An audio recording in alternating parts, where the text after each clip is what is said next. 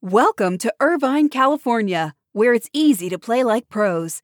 At the heart of Irvine's competitive culture is Great Park, the region's premier 194-acre multi-sport complex, equipped for youth teams to Olympians and everything in between.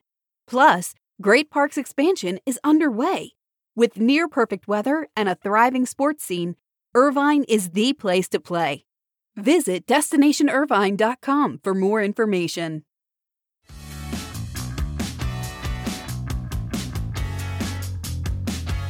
Happy President's Day to those of you out there who may be enjoying an extra cup of coffee this morning while contemplating what to do with a company holiday.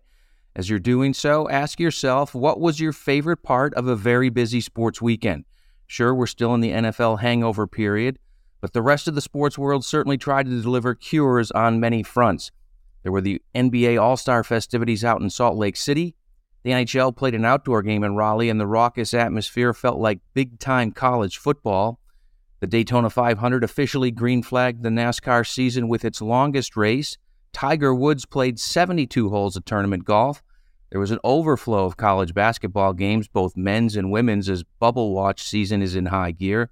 And the XFL 3.0 kicked off with owners Danny Garcia, Dwayne Johnson, and Jerry Cardinal in attendance at all four games in Arlington, Houston, San Antonio, and Washington, D.C. There certainly was no shortage of options to keep you going over this long holiday weekend. Good morning. It's Monday, February 20th. This is your SBJ Morning Buzzcast. I'm David Albright, filling in for Abe Madkour. NBA Commissioner Adam Silver, during his All-Star Game press conference on Saturday, echoed that the statement made by NBPA Executive Director Tamika Tremolio declaring that it's an absolute priority to get a new CBA done by the March 31st deadline. Silver said it's his hope that the deal will be done by then. If you remember, back on February 6th, the league and the union mutually agreed to extend the deadline to opt out of the current CBA from February 8th to March 31st, while both sides continue to negotiate a new agreement. If either side exercises the opt-out, the CBA's term will conclude on June 30th. Silver also addressed NBA expansion, which remains off the table for now. The commissioner repeated the stance he has taken multiple times over the past year or two, which is that the NBA is focused on finishing up the current collective bargaining agreement talks, then getting its new media rights deals done before again making expansion a front-burner topic. The Milwaukee Bucks are going to submit a bid to host either the 2025 or 2026 NBA All-Star Game. The Bucks initially were interested in hosting in either 2022 or 2023 once Fiserv Forum had opened back in 2018.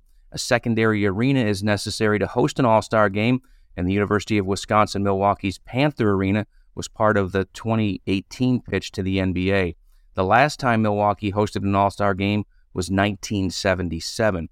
Boston is also expected to apply for the 2026 game, and that one could be a formality once the NBA processes the application.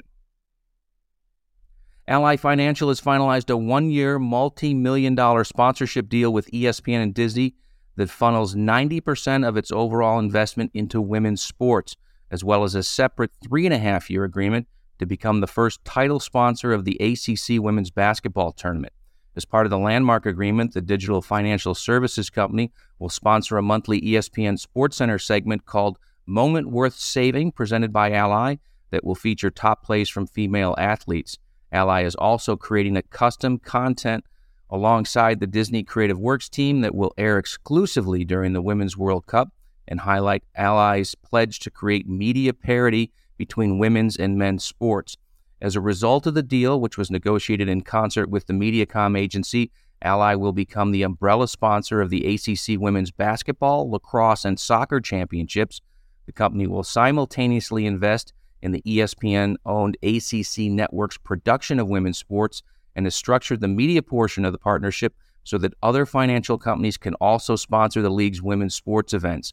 Ally will air branded commercials during the ACC telecasts and contribute monthly ACC women's highlights across all sports on TikTok, Instagram, and Facebook. Ally executives predict that by the end of 2023, they will be able to reduce their split in men's versus women's media spending down to 60-40 in favor of the men, with an even 50-50 split perhaps possible for 2024. The deal with ESPN which is one reason for that optimism, is a first-of-its-kind partnership that was negotiated by Rita Farrow, the president of Disney Advertising. You can read more about this new deal and the team of female executives at Ally that are driving this initiative in this week's issue of Sports Business Journal. NASCAR is partnering with Bethune-Cookman University to launch a new program that will see the racing series work in a myriad of ways with the HBCU that is also based in Daytona Beach. The initiative will be called the NASCAR Campus Labs Program, and the sanctioning body is funding it with an initial $100,000 donation that was announced on Sunday morning, hours before the Daytona 500. Bethune-Cookman will integrate NASCAR into its university curriculum in several ways, including internships, guest speakers at the college, and using racing as a way to get students hands-on STEM learning. This is part of NASCAR trying to diversify a sport and make strides in the DEI realm, and the series is also looking at striking some similar deals with other HBCUs. NASCAR Vice President of Diversity and Inclusion, Brandon Thompson, helped set up the partnership. Tampa Bay Rays President Brian Auld on Saturday addressed the decision of St. Petersburg Mayor Ken Welch to move forward with the team's plans to develop the historic gas plant district. Auld was speaking during Fan Fest at Tropicana Field and said, "We're going to keep pursuing every single path to a finish line. The last game played in this building is going to be at the end of the 2027 season." Speaking of baseball, I forgot to mention it off the top, as spring training hits its stride this week. The first games are this Friday with a pair of Cactus League matchups, followed by all 30 MLB teams in action on Saturday. And with that, you can definitely see spring is on the horizon, even if the weather doesn't always cooperate. That's your SBJ Morning Buzzcast for Monday. I hope everyone has a great day, and we'll see you back here tomorrow morning.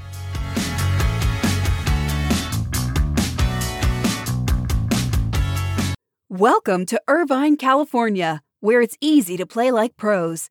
At the heart of Irvine's competitive culture is Great Park, the region's premier 194-acre multi-sport complex, equipped for youth teams to Olympians and everything in between. Plus, Great Park's expansion is underway. With near-perfect weather and a thriving sports scene, Irvine is the place to play. Visit DestinationIrvine.com for more information.